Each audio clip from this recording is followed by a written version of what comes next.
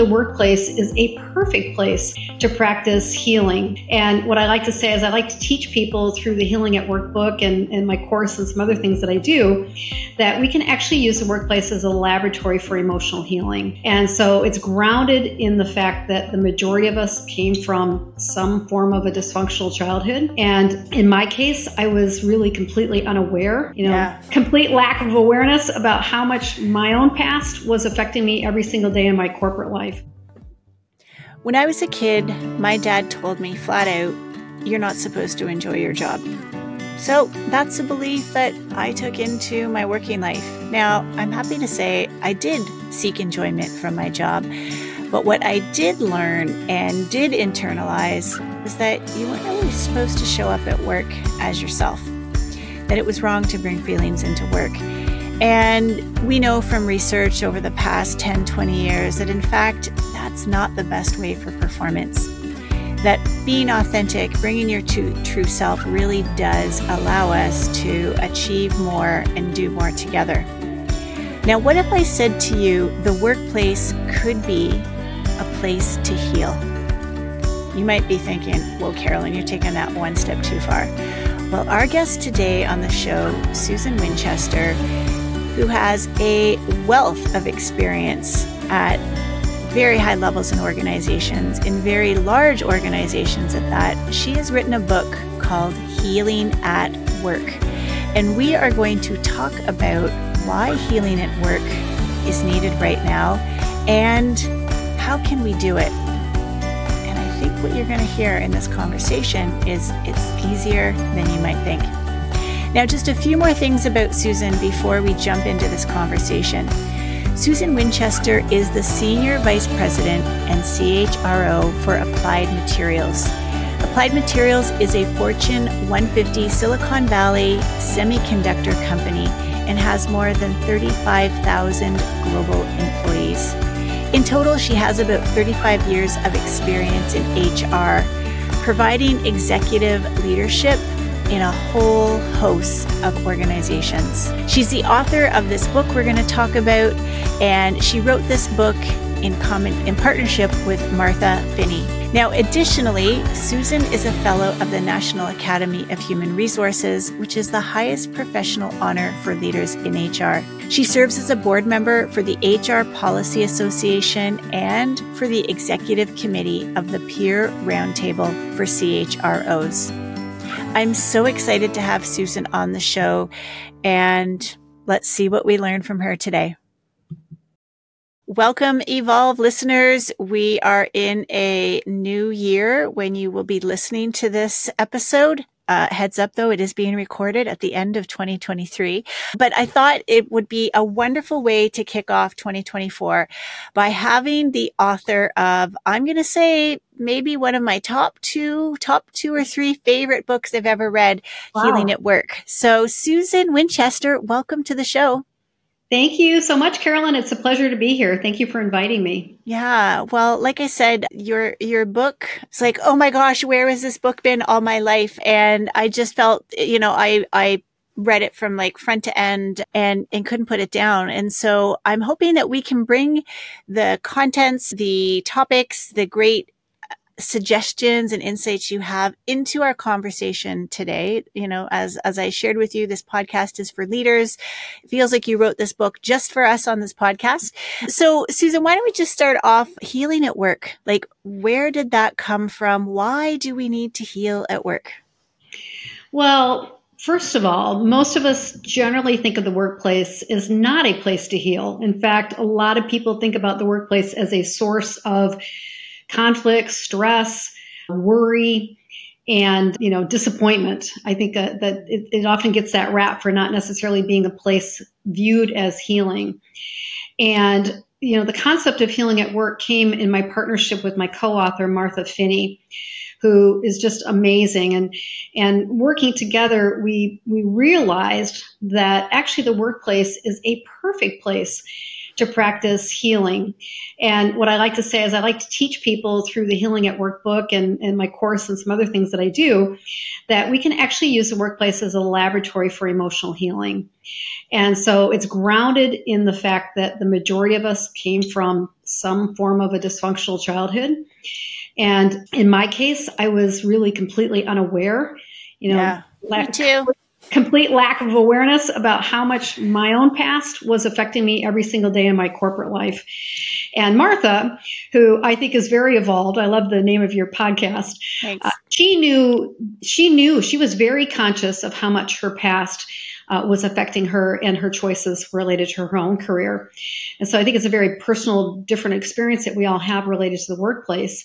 But when in our work together, we realize that actually workplace conflict in particular, those moments when we get emotionally triggered by somebody else or when we've done something that's triggered someone else, that's typically the launch into a lot of negative emotion. Yeah. Where we spiral downward. And I spent a lot of years of my almost 36-year career spiraling into that place of misery. But actually, if we start to understand that linkage to our childhood and our beliefs about ourselves, how we interpret things, and then how we take action to manage our environments, we can actually start using those workplace moments of conflict, what Martha and I call bumper car moments, to actually practice responding and interpreting current day moments through a very different lens, through a conscious lens. And the concept of healing at work was born. Yeah, it was, I know you've read or have read a little bit about my book, and I love the way you've positioned your work, and it feels so accessible and real. And, both you and Martha, I know, shared some deep, intimate stories about, as you said, your unconscious sort of place. I was in the exact same place. Like literally in one of those chapters, I was like, oh my gosh, am I reading about me? Like, let me check the cover of this book. And so like, why do we need healing at work now? Why is now the time? Well, first of all, I think that the world is ready for healing. When I think about all the divisiveness happening everywhere around the world and the opposing views and the fights and the wars and, coming out of the pandemic, of course, it was a pretty stressful time period for a lot of people. You talk a lot about that in your own book, is the opportunity for so many of our companies, mine included. I'm really proud to work at Applied Materials, to but to build on what we've always been doing to take care of our people. And I think that the movement that's happening from the standpoint of wanting to create, engaging workplaces, focusing on employee experience, there's this growing body of work. You are a key leader in this movement. There are others as well who are starting to bring what you talk about, a trauma-informed leadership perspective into the workplace. Like you also say in your book, not asking, leaders to be experts on how to diagnose trauma. That's not what we're doing. But when we start to understand that the majority of people, the research shows, nearly 2/3 experience at least one major adverse childhood experience before the age of 18. And as a result of that, we're coming into the workplace with a lot of baggage that we often don't realize. And so I think it's starting to take the whole topic of mental well-being in the workplace to a whole new level. And I frankly think the world is ready for that. Yeah. I think that like I said, we're cohorts in this movement to try to evolve our organizations to understand that so much of what's going on in the workplace is never spoken about. Relationships that get damaged because of a conflict that occurs where the two people are having a complete overreaction because of things that happened to them when they were little. There's so much opportunity to help leaders understand how we can become aware, become conscious of the impact of our past in our corporate and our workplace experiences. Yeah. And so I think I think this movement's been building, but I think it's getting stronger. And because so many of our companies are really focusing on mental wellness, well-being in the workplace, I can't think of a better time for us to be talking about this. Yeah, I agree. I saw some research. I think it was Ontario based. I'm in Canada, and it was saying that the next generation, I guess Gen Z, was saying the well-being supports that are in the workplaces not enough, not good enough. And that's exactly where my head went too, is like, we need to really dig under the rock and get to the core of things. And, you talk about the journey being, you called it like an unconscious sort of work. What did you, I had it written down, unconscious, like reactivity. What was it? Unconscious wounded career path. Yes. I spent 30 of my 36 years, Yeah. It's a miserable place to be. Yeah. Well, and also, you have an extensive background in HR. And, I also read in your book too, HR professionals are in this, I guess, unfortunate or fortunate place of bearing witness to all of that unconscious behavior as well. And many of us are showing up unconscious about our own behavior. In fact, I think it's a really good point, because I think a lot of individuals that are in helping professions, HR for sure, consultant role, advisor role, supportive role, teachers, I think healthcare professionals are, in our environments, not even always aware of our own experiences as what Martha and I call adult survivor of a damaged past, ASDP, don't even realize how much our own issues are playing into every single thing happening. And to your point, witnessing complex leaders and individuals in our workplaces having meltdowns, having, significant fights where silos get reinforced, or, are actually unintentionally, I think, and unconsciously at times creating toxic cultures. Yep. All because of the things that we are unaware of in terms of the impact of our past on our beliefs about ourselves, on our interpretations of other people, and also our decisions about how we act to try to create a place of safety. Yeah. And, like you and I have talked about this in my own life, while if you look at my resume, you'd say, yeah, it's pretty impressive. But what most people don't know until they read the book is, it was fueled by my underlying belief I wasn't good enough. Yeah. Yep. And as a result of that, I spent all my time trying to people please everybody, and, perfectionism, especially in relationship to men, in particular, men in authority. Yep. And that was entirely because I grew up with a dad who was like, I know you had a challenging dad too, who had unpredictable rage. Yep. And I always assumed it was my fault and that I was causing it, and that, my belief was everybody else held the right to decide whether or not I was good enough. Yep. And I had to constantly prove it over and over and over and over again for year after year after year and year after year after year. Yeah. Yeah. So that's the unconscious wounded career path. That's not a great place. It isn't. And I think more and more of us are there, unfortunately. Now, you just used an acronym, and I want to dig into it a little bit more, because I had never heard of this acronym. And as soon as I saw it, I was like, oh my gosh, there's a whole other way to enter into this concept of being trauma informed, and it's ASDP. So can you tell us a little bit, how did you find out about this? Like, is it surfacing more in the literature?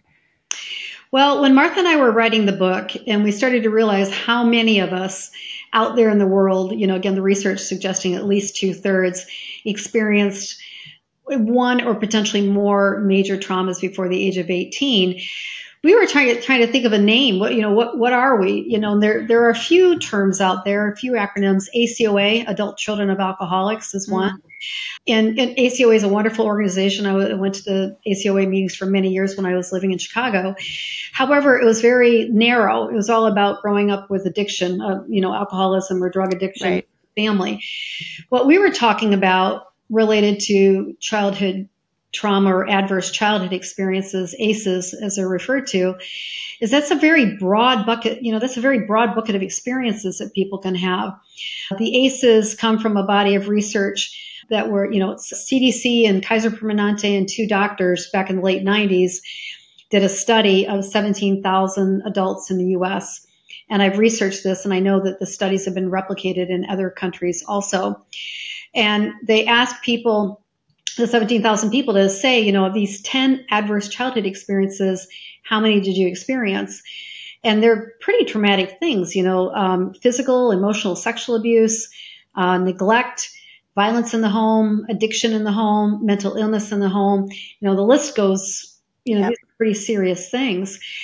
And, so that's a broad bucket of experiences. And I think there are many other adverse childhood experiences that weren't covered in the original survey.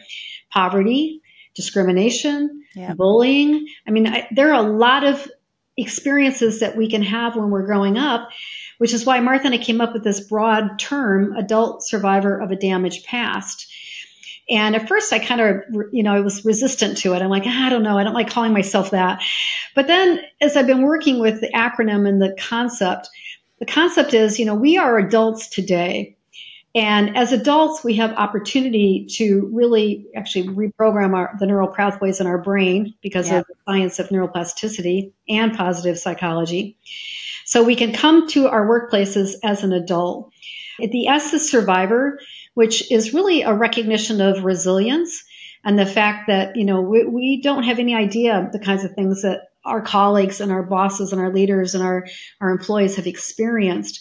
But I believe that if you've had one of those major adverse childhood experiences or others, you are resilient.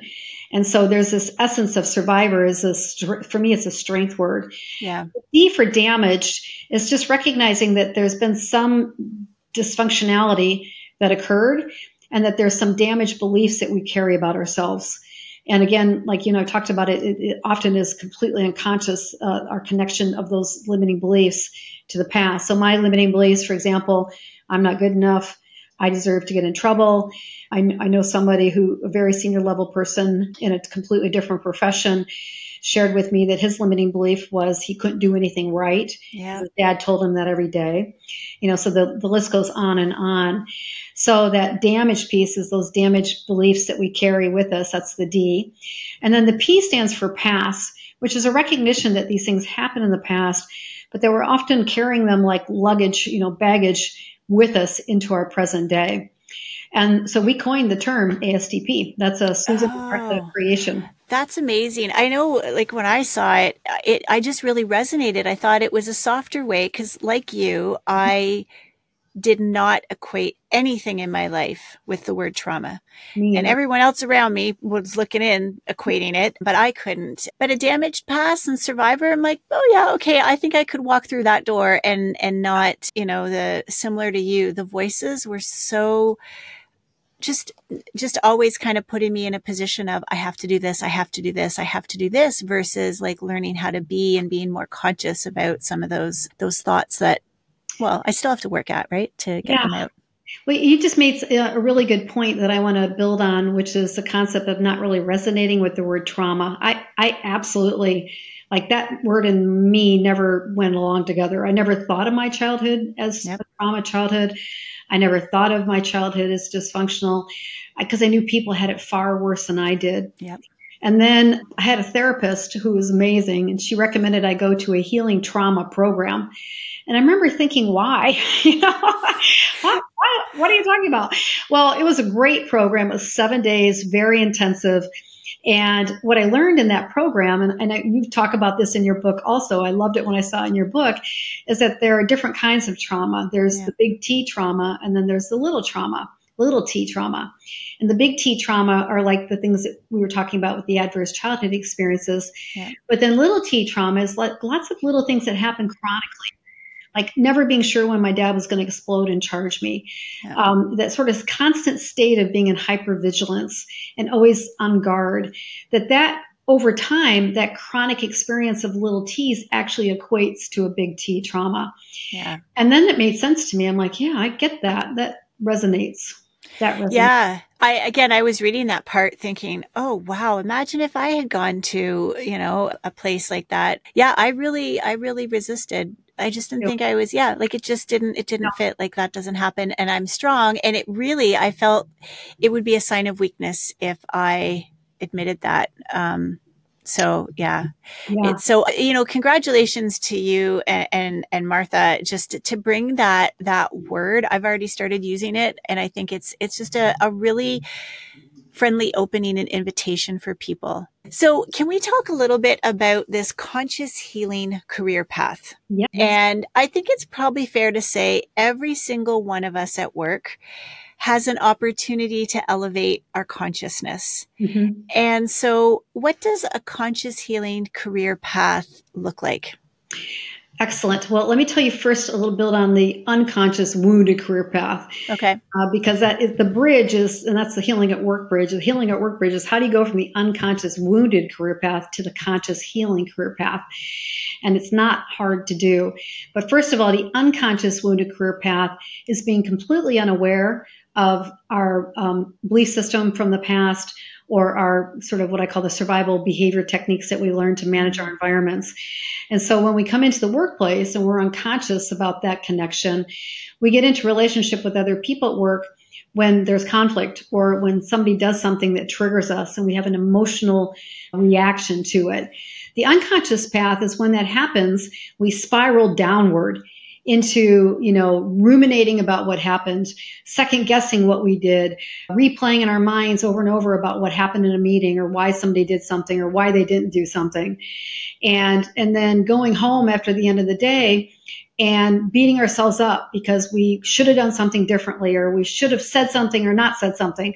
So there's this experience of this being on a hamster wheel where you're constantly, gauging all the people around you. Do they accept you and value you?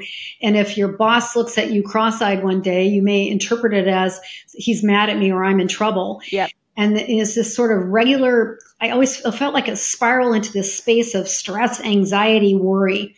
Right. And it's nonstop. And can we let's pull out some real specific examples for people. You used one about sitting in a meeting. So let's say we were in a meeting and we were getting passionate about what could be done for product X.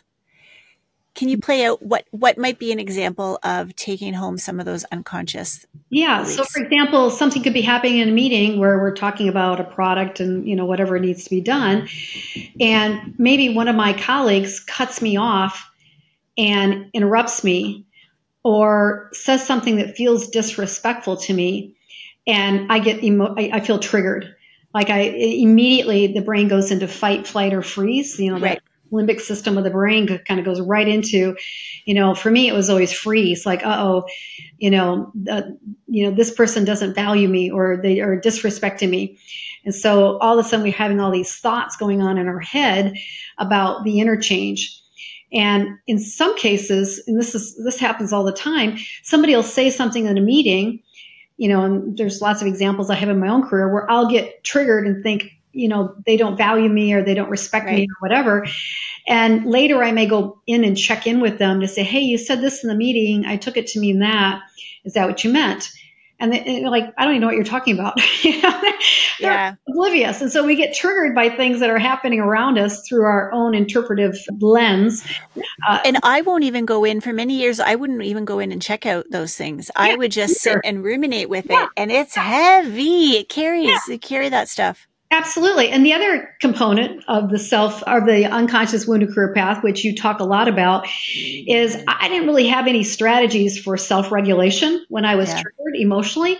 Yep. My technique for self-regulation was Chardonnay, which was a problem. I was drinking too much to try to take the edge off the feelings of inadequacy. Yep. And, so that's sort of the experience of the unconscious wounded career path is repeating this for 30 years of your career. And, I forgot the part about, when I feel like someone's not happy with me, immediately into overdrive on people pleasing and perfectionism, which, as you know, is exhausting and, is never enough. And you're constantly striving for some impossible, perfect standard, which, by the way, has a big impact on our teams as well. So that's what I lived for a long time. And why I wrote this book is I wanted to teach people how to step off of that path, which is, has huge costs, significant costs in terms of our relationships with our colleagues, costs in terms of our relationship with our family. One of the most painful costs that I paid was in my desperate need to be validated through my work and through my bosses.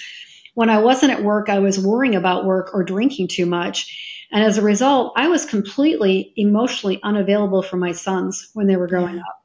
Yeah. And I usually get really choked up when I talk about this because I am embarrassed and I am deeply sad, and I often grieve about that missed time where I was literally creating, ASDPs of my two sons growing up in a home where they were being, at least by me, neglected.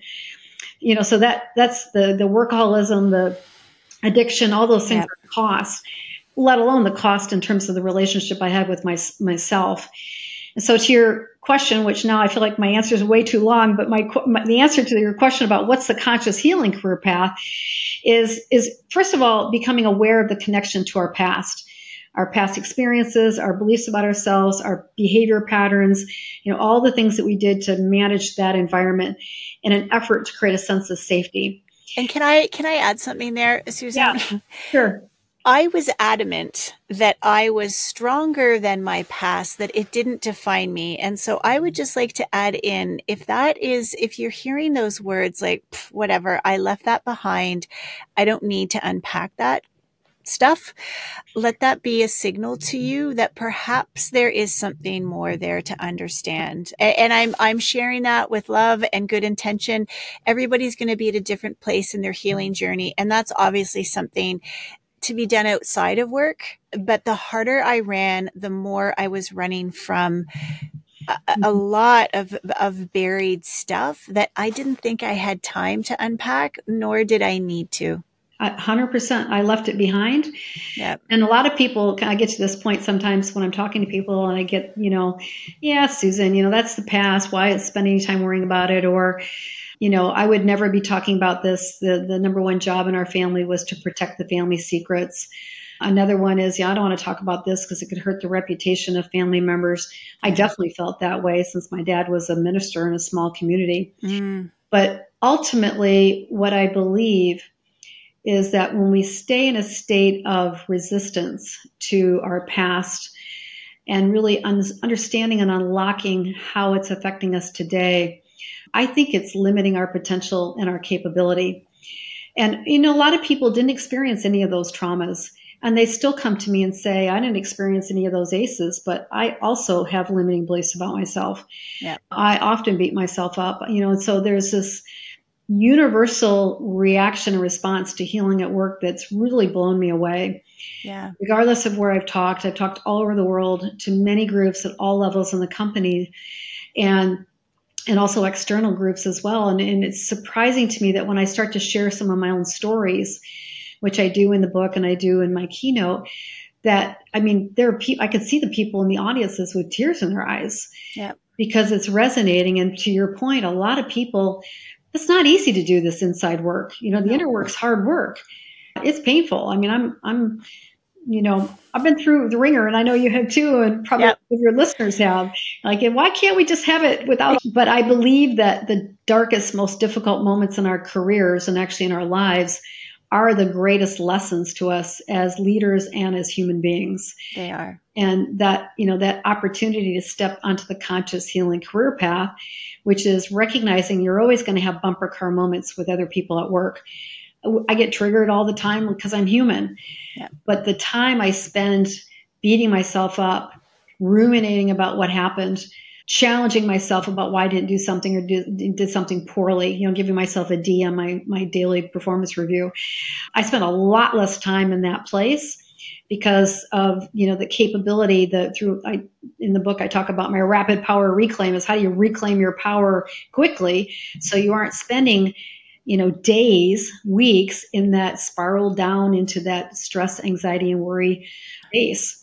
Because it comes back to what you were saying, then our families don't get the best of us. And I know for me, part of my journey has been a real revelation about how mean I've been to myself. And it is so ingrained into me that I didn't actually realize how that was determining where I put my energy and where I put my efforts. And, you didn't talk about this as much in your book, but I'm going to add it in here because it was a big aha for me, was just how much my body was storing, how much my body was trying to look after me. And I'd never really treated my body as an instrument. A past podcast guest I had used this quote of using your body as an instrument versus an ornament.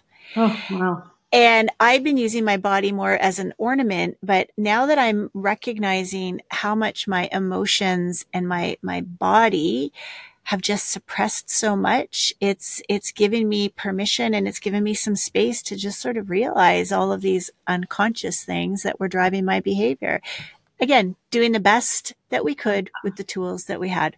Yep, I love that. I also had a realization.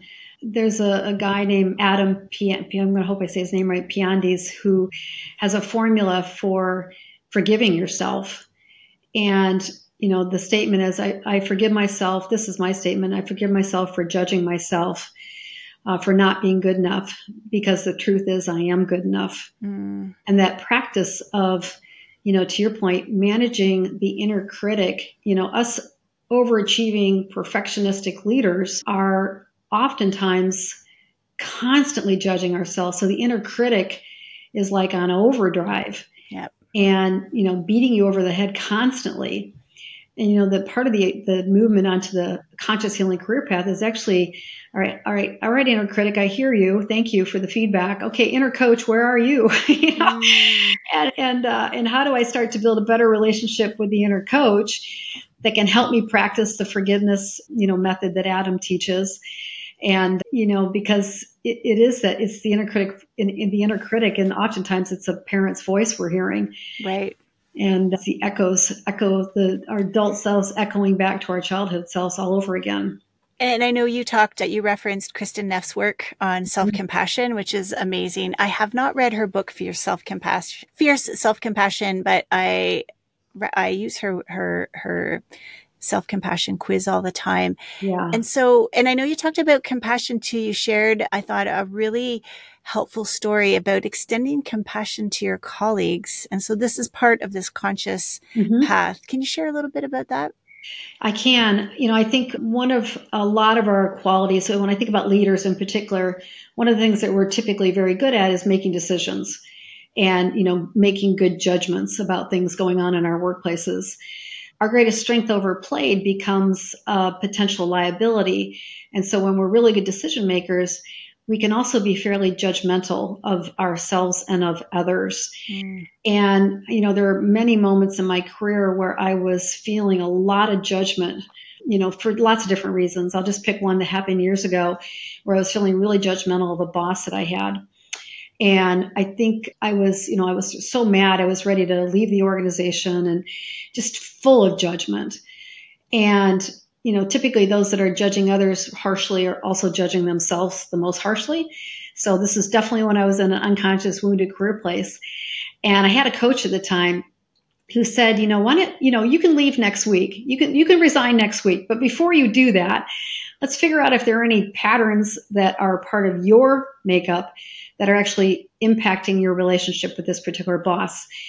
And she really pointed out that it was this concept that if you are judging another person, you don't need to say that to the person will feel it. This was the coach that I had named Tony Chinoy.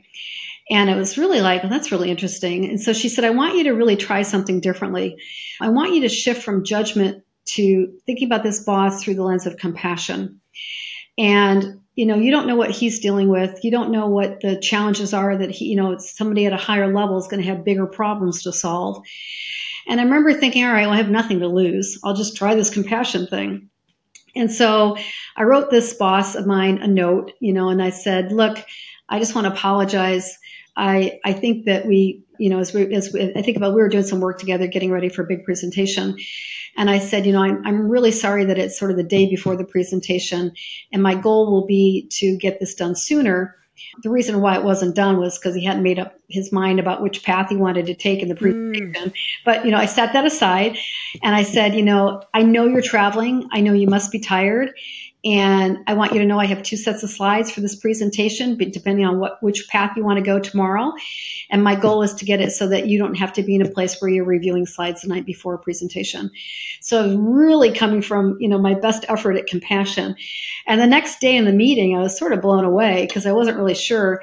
He picked a path. So we went with that particular deck that we presented to the audience that we were presenting to. And in the middle of the meeting, he starts talking to the other people that were there. And he says, I really appreciate Susan. And he started talking about me like I was the best thing since sliced bread.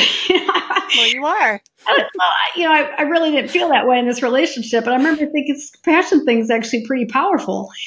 And, so it's really managing the judgment in a more intentional, conscious way and shifting it into, all right, I'm going to be as compassionate as I can. It totally changed the relationship, and so for the time that I worked for that person, after that time, we never had any issues working together. And I'm guessing you had a little bit of self-compassion for yourself before you were able to extend it to somebody else. Yeah, I think, working with this particular coach, I calmed down because I did realize, all right, I don't really need to resign today. I can always do that next week. And so I got into a more regulated state where I wasn't in that, hypervigilance, fight, flight, freeze state. And so I was able to say, all right, I'm going to try this as an experiment. And it worked really well. Yeah. Because I find people will say, well, they don't deserve it. Like, you should see what they're doing. And just, again, so heightened.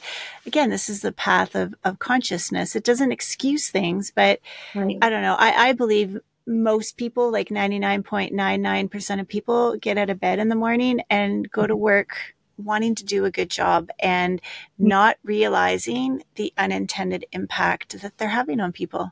I completely agree. And I do think that it is that unconscious space that so many people in the workplace are in. Yep. And, what I notice is that when somebody has a very strong overreaction to something that's happened at work, in my mind, I always think it's like gasoline on a fire from something from the past. Right. And you mentioned this in your book as well, which is that limbic system part of our brain is our emotional brain, but it has no memory of time.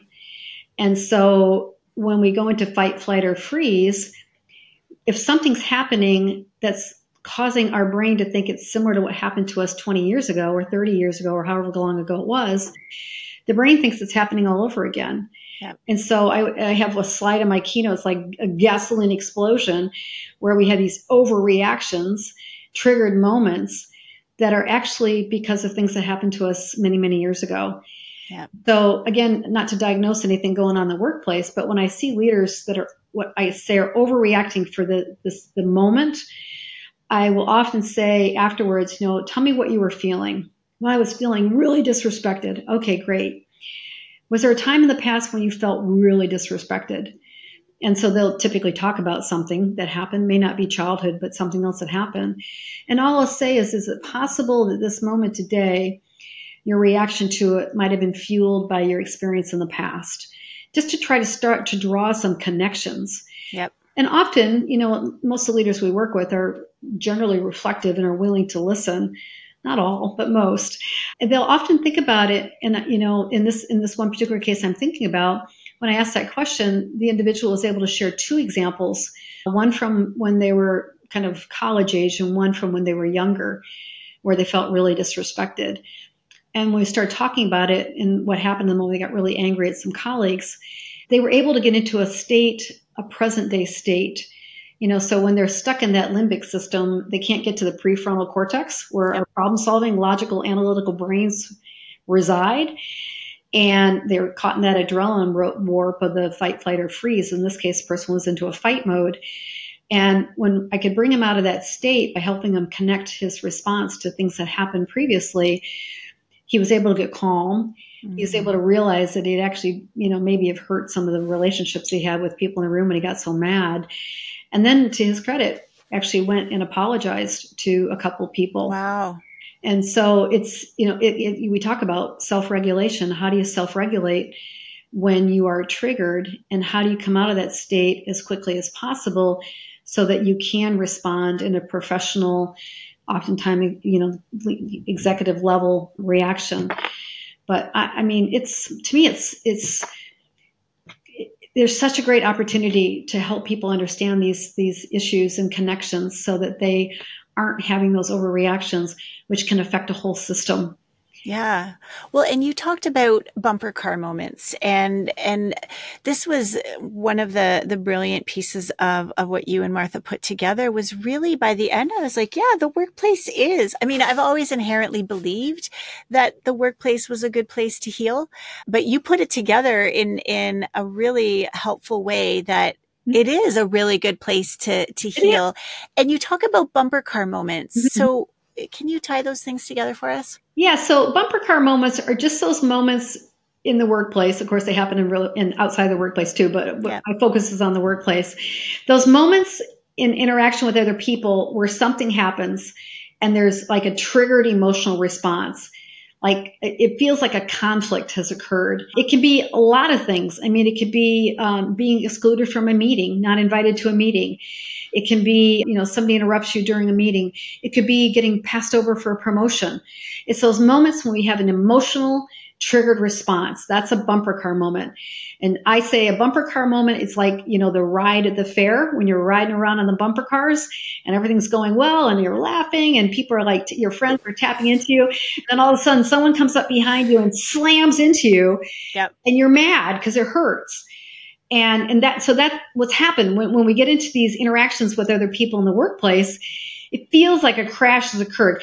A lot of times the other person may not even know that there's a whole crash story going on in your head because of your own stories you're telling yourself about that other person or about yourself. But it's an experience of like, it's just an intense moment. And it's a real bumper car moment when you go back and you can't stop thinking about it. Mm. And you talk to your colleagues, this colleague of mine was such a jerk and they were being so rude and so it kind of festers. That's the unconscious wounded career path, those bumper car moments. And those were typically the launch pad into that state of spiraling downward. Right. There was lots of examples. I can think of an example of an individual. This was a past company of mine where we had a big job opening, like a really big, important job. And there were 12 internal candidates for the position. And the hiring leader and I he got it down to 2 finalists. And the individual who didn't get the job came into my office angry, this company doesn't value me. I'm going to leave. I mean, they were really mad. So that was a bumper car moment for this person. Right. They felt like they weren't good enough. That other person got the job. And so I said, okay, now I'm going to ask you to imagine that you're the hiring manager. And so I got the person into a state of imagining that they're the hiring manager. I said, I want you to do a compare and contrast between yourself and the individual who got the job. And we have a really cool model. I've used it at 2 companies. I call it the suitability model, which is fabulous for assessing people. So I took the person through the model. The first element was, compare yourself to the other person on skills, knowledge, experience, and education. Okay, so that person did that. Yep. Secondly, compare yourself with the other person on capability to navigate the complexity of the job. Really big, complicated regional role. They did that. And the third element, my favorite, is temperament. Pluses and minuses on your temperament or your nature. So the individual did a plus and minus on both the candidates themselves and the other. And then the final element is comparing each of you on who really accepts and wants the role more than the other. And when we stood back and I said, all right, well, you're the hiring manager, you stand back, you look at that assessment, which person would you have picked for the job?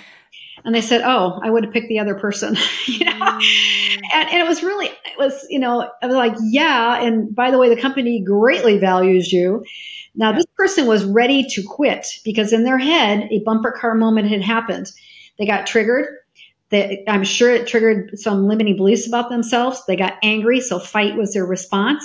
Yep. And fortunately, the individual stayed in the company. 6 months later, and I didn't know this at the time when I was coaching them, 6 months later, they got an even bigger job. Wow. So it's those misinterpretations of what's happening around us. And we take it, we personalize it, we believe negative beliefs about ourselves, and then we go into the state. And, so the opportunity, again, is using those workplace moments, the bumper car crashes. As soon as we feel triggered, it's like a warning sign to say, uh-oh, I need to step back from this because I am having a very strong reaction and I need to get conscious and really look at, is this coming from this moment? Am I telling myself a story with a set of assumptions that are completely in my head that could be totally wrong? And am I overreacting because of something similar that might have happened to me in the past? So in my rapid power reclaim method, when you're in the middle of one of these bumper car moments and you're having this emotional triggered negative response, or you're using your unhealthy self-soothing habits like alcohol, drugs, gambling, shopping, eating, whatever it is, Yep. that's the like trigger moment to say, okay, step one is create choice. When we're lost in that space of the fight, flight, or freeze, we go into like an adrenaline warp. We're not able to think logically because we're stuck in that section of our brain that can't think logically. And so in order to create choice, we have to process that emotion that's going on inside of us. Yep. And so I know you may ask later about some of the rituals that are useful in these moments. Yep. Part of the practice of healing at work to create choice is you have to let that emotion come out of you. Yep. And so I have a few favorite techniques that I've learned. One simple one that I'll share, which is really simple and easy. I bought a plastic baseball bat on Amazon for $5. And you need to use sound, movement, or breath in order to get that energy out of you. It's like you've got to discharge the energy before you can come into a state of logical processing about what I'm going to do about it. So step one is just getting that discharge of emotion and energy out of your body. What did you use the bat for? Well, to get it out? I would hit the bed. I'd yell and scream, stomp up and down, sometimes cry, just to get, it's just all you need. Get it out. Sound, movement, and breath. Hitting the baseball bats, the movement, using my voice to yell and scream or cry. And I'm not that good at breathing. Intentional breathing. You can breathe. I work better on my breathing, but getting the energy out of me. And I don't know if there's time for another example that my current personal coach, Celine DaCosta, who's amazing, taught me an exercise. She calls it the circle exercise. I call it the 3-circle exercise. And it's another way of processing and discharging that emotion, that upset, feeling not good enough, whatever. And so she says, go into a room and imagine there are 3 circles in front of you, one to the left, one in front of you, and one to the right. And the one on your left, I want you to imagine is you when you were little. So my left side circle here is little Susan, your inner child. That circle is all the raw emotion you felt when you were little. For me, it was rejection, abandonment, not being loved. That was my little one experience of my relationship with my dad. The middle circle is what's called the adapted child.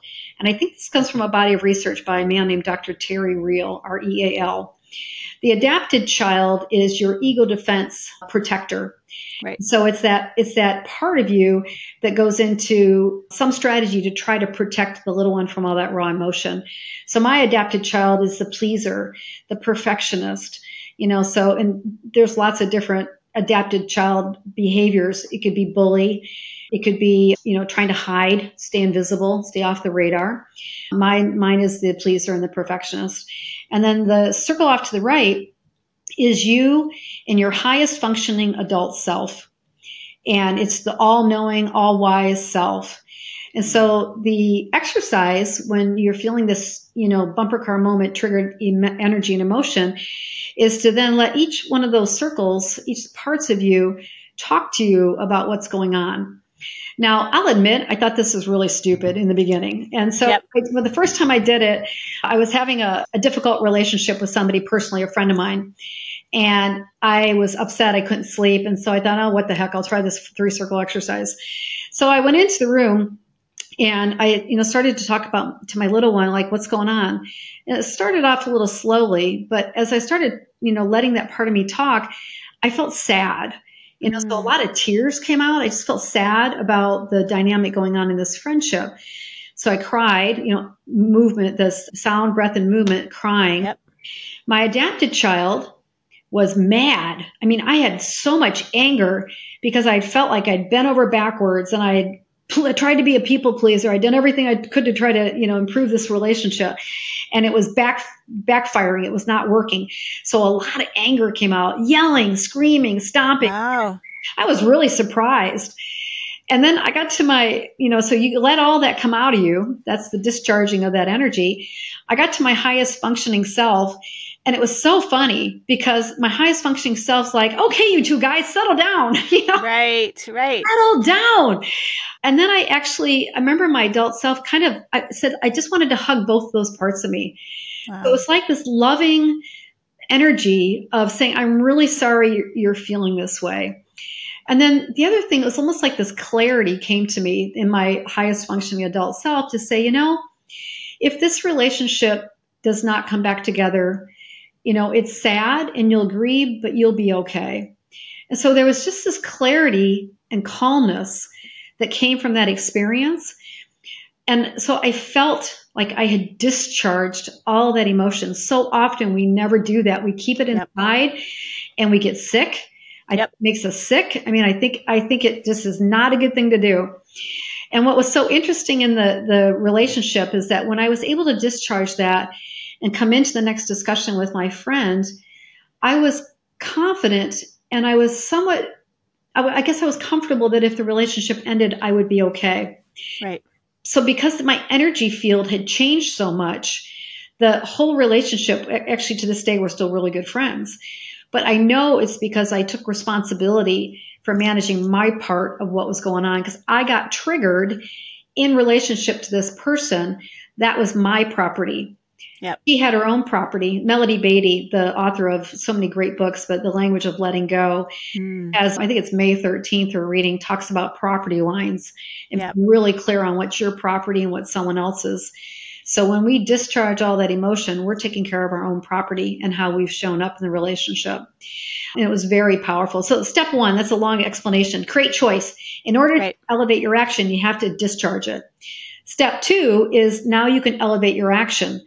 And, so when you're in the middle of or after or preparing for difficult interaction, you can plan, how am I going to handle this next interaction? My elevating my action in this particular case was to say, I'm okay. I'll be sad, but I'm okay if the relationship cannot be, brought back together.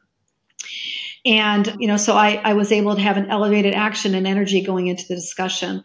And then the last step is, once you've done those first two steps, this is the conscious healing career path. The third step is to celebrate when you've managed this differently, rather than going right into the adapted child, going into fight, whatever. When we start to celebrate things that we've done differently, that's the actual practice of rewiring the neural pathways. Right. So it's taking time to celebrate, going outdoors in nature, taking a hot bath, spending time with our animals, whatever celebrating looks like. The act of celebrating is the act of integrating that into our identity. And so that's the process that I've been on my own journey, and I use these techniques all the time when I'm triggered.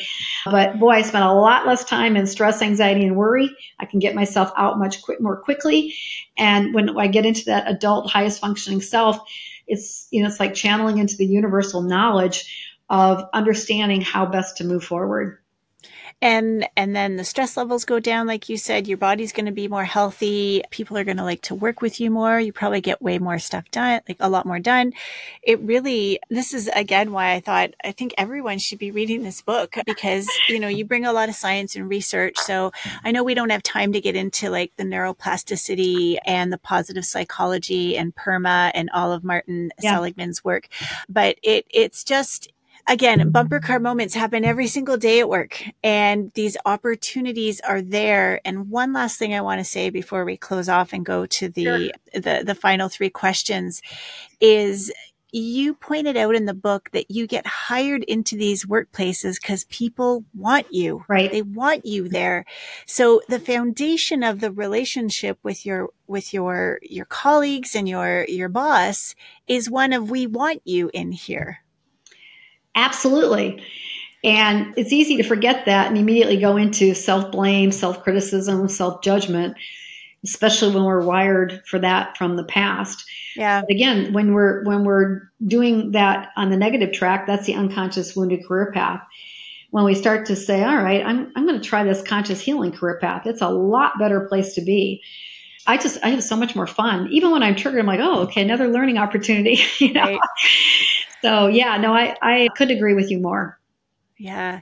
Now, Susan, before we get to the final three questions, which I think are only going to be two now, where can listeners find out more about your book, your programs, and what you offer? Yeah, so I have a personal website, healingatwork.com. You can get lots of information about this work. Amazon also has Healing at Work available, both soft copy, hard copy, and Audible. And in my LinkedIn profile, Susan J. Schmitt Winchester is another place where I am a lot. Well, I highly, highly suggest people treat themselves to this wonderful book and to start off their new year on Thank a you. really good conscious path.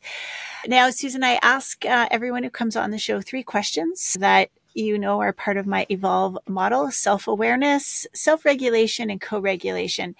Now, I think you gave some incredible examples of self-regulation, that circle method. So we're not going to do that one because you gave some really great insight there. But I'm going to start off with self-awareness. And so maybe a time or experience where your self-awareness got really elevated. Maybe it was in a moment of tremendous insight. Yeah, I can think of a very distinct moment. So this was years and years ago. I had just been selected as the head of HR, vice president, my first really big vice president job, working with the leadership team, running a $4 billion business at this company. Wow. And I was joining the team, 9 men and me. So 9 men from a variety of different countries and me. My predecessor who'd been in that role had not lasted in that role long and then left, sort of like, I wonder what happened. And this team had a reputation. They called themselves the Pirates. Yes. So this is a very successful team. They created huge value for the company. They were intense. I think some would describe them as arrogant, but they had this energy like, we can do anything and, beat the customer or beat the competitor. And I came into this relationship and it was like the first 11 months were miserable. I was like sport. One of the men would walk down to my office early in the morning. I'd be in there typing because I was always in early on my computer. He'd slam his fist on the window just to watch me jump. Another one, I remember the very first meeting with this crew, 4-hour meeting. They'd gone through a number of different updates. And towards the end of the meeting, the leader said, "Are there any other updates?" And I said, "Yeah, I've got some important HR topics." I started to talk. Well, one of the men stood up. He looked at me. He slammed his notebook shut and he walked out of the room.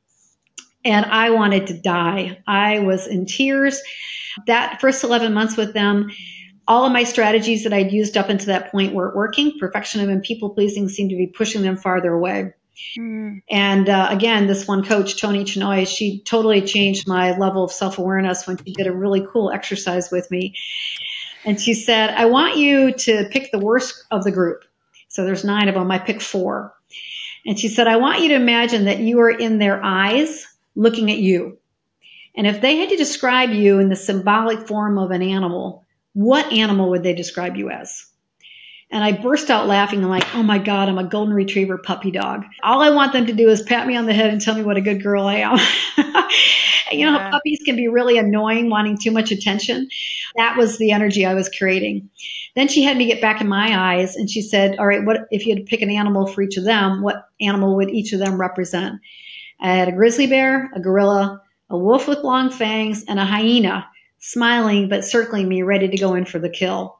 Wow. And I'll never forget it because, in that moment of realizing, it was a major turning point of awareness for me because I was stuck in judgment. I was judging them for being what I thought was rude and disrespectful, but they were triggering all my stuff. You're not good enough. You don't deserve to be here. Who do you think you are? And in that moment, when she helped me realize that I was coming into this relationship with this weak, needy, validate me, telling, letting them determine whether or not I was good enough, was absolutely not working. And so I worked with her and I decided, the puppy dog's part of my temperament. I like people to be happy. I like to do a good job. But as I stepped into a really important leadership role, I couldn't keep doing that. So I shifted and said, I need to be more of a lioness. I needed to have an animal that could be a little bit more effective with some of these strong leaders. Yep. And, so I won't go through all the details, but one by one, I mustered up my lioness energy and I started to basically take each one on in a different way. So just a real quick example. The man that would slam his fist on the wall, he was a grizzly bear. I walked into his office one day, totally unannounced, sat down in the chair. My heart was racing. And he had his back to me. He was on his computer. And he slowly turns around. He looks at me, and I can hear him growling, like, "What are you doing in my office?" Yep. And I said, "Hey, I realize you never show up for a single meeting I've ever scheduled. And I'm just curious. Is it A, you're too busy? B, you don't like HR, you don't value HR? Or is it C, you just don't like me?" And I just sat there. And he thought, I'll never forget, he got this sort of far distant look on his face. Then he looks at me and says, "You're right. I'll never do that again." Wow. And literally till the day he died, we were friends. But wow. That was a major turning point for me to realize that my judgment was actually pushing them away, my neediness pushing them away, and that I needed to change how I was showing up and how I thought about myself in that relationship. I had earmarked and highlighted that part in the chapter. It was really, really, like, I started thinking of the types of animals I must have been portraying. It was a great exercise. Thank you for sharing the details of that. Yeah, that's great. So the second question is usually around self-regulation. As I said, we've talked about that. Let's go to the final question, which is really about connecting and the fact that we are, ultimately all connected together. I like to talk about music with this notion of co-regulation. So is there a song or genre of music that helps you feel connected to something bigger than yourself? Well, my favorite genre of music is the 80s music, but I even pulled it out because I knew you were going to ask this question. The work that I've done with my personal coach, she shared some amazing songs where when I listen to them, they're very healing. And I feel connected to the universal energy. Yeah. One, I can't read with these glasses. One is called Heartbeats by Jose Gonzalez. And then the other one that I love is called Shimbaye, Shimbalaie by Maria Gadu, Gadu. Wow. And that music is just, every time I play it, it's just empowering. I feel connected and charged into the universal energy. Thank you. I never get replicated answers on that question. Always have an expanding playlist. Well, Susan, I am so grateful that we were connected, and I hope that our paths cross again in the future. I think your work is incredible. Thank you. I think your work's incredible too. Your book is outstanding. I'm about 3/4 of the way through it. I love it. There's so many parallels of our work together. There are. And like I said at the very beginning, I think many of us are coming together now to really lead what I think is a much needed global movement in our workplaces. Yeah. Absolutely. Well, thank you also to the listeners for tuning in and for bringing us into your 2024 playlist. I hope that you have found some tremendous insight here from Susan. Please let us know what you think of this episode, and also like, subscribe, share. The more people we can get listening to this work, the more we can help our workplaces thrive and help us be happier and have more hope. Yeah. Thanks for tuning in, everyone. Now, I know I say this often because I love to talk and I love all the guests that come on the show, but I really could have talked for another hour with Susan. It was quite something to have somebody who has so much experience in really big, large companies talk to us about the importance and the relevance and how to move to a path of healing in the workplace. I think it's a great way to kick off 2024. And Susan has also offered to us being the Evolve community, an opportunity to access one of her tools, which she calls 34 Ways to Feel Better Instantly. It will be a link that you can access in the show notes, and it will take you directly to Susan's site. And if you are interested in getting that in exchange for your email address, you can get that great resource. I know I'm going to be checking it out, and perhaps you will too. Thanks for kicking off your year with us, and we are looking forward to bringing you more spectacular guests this year. Bye for now.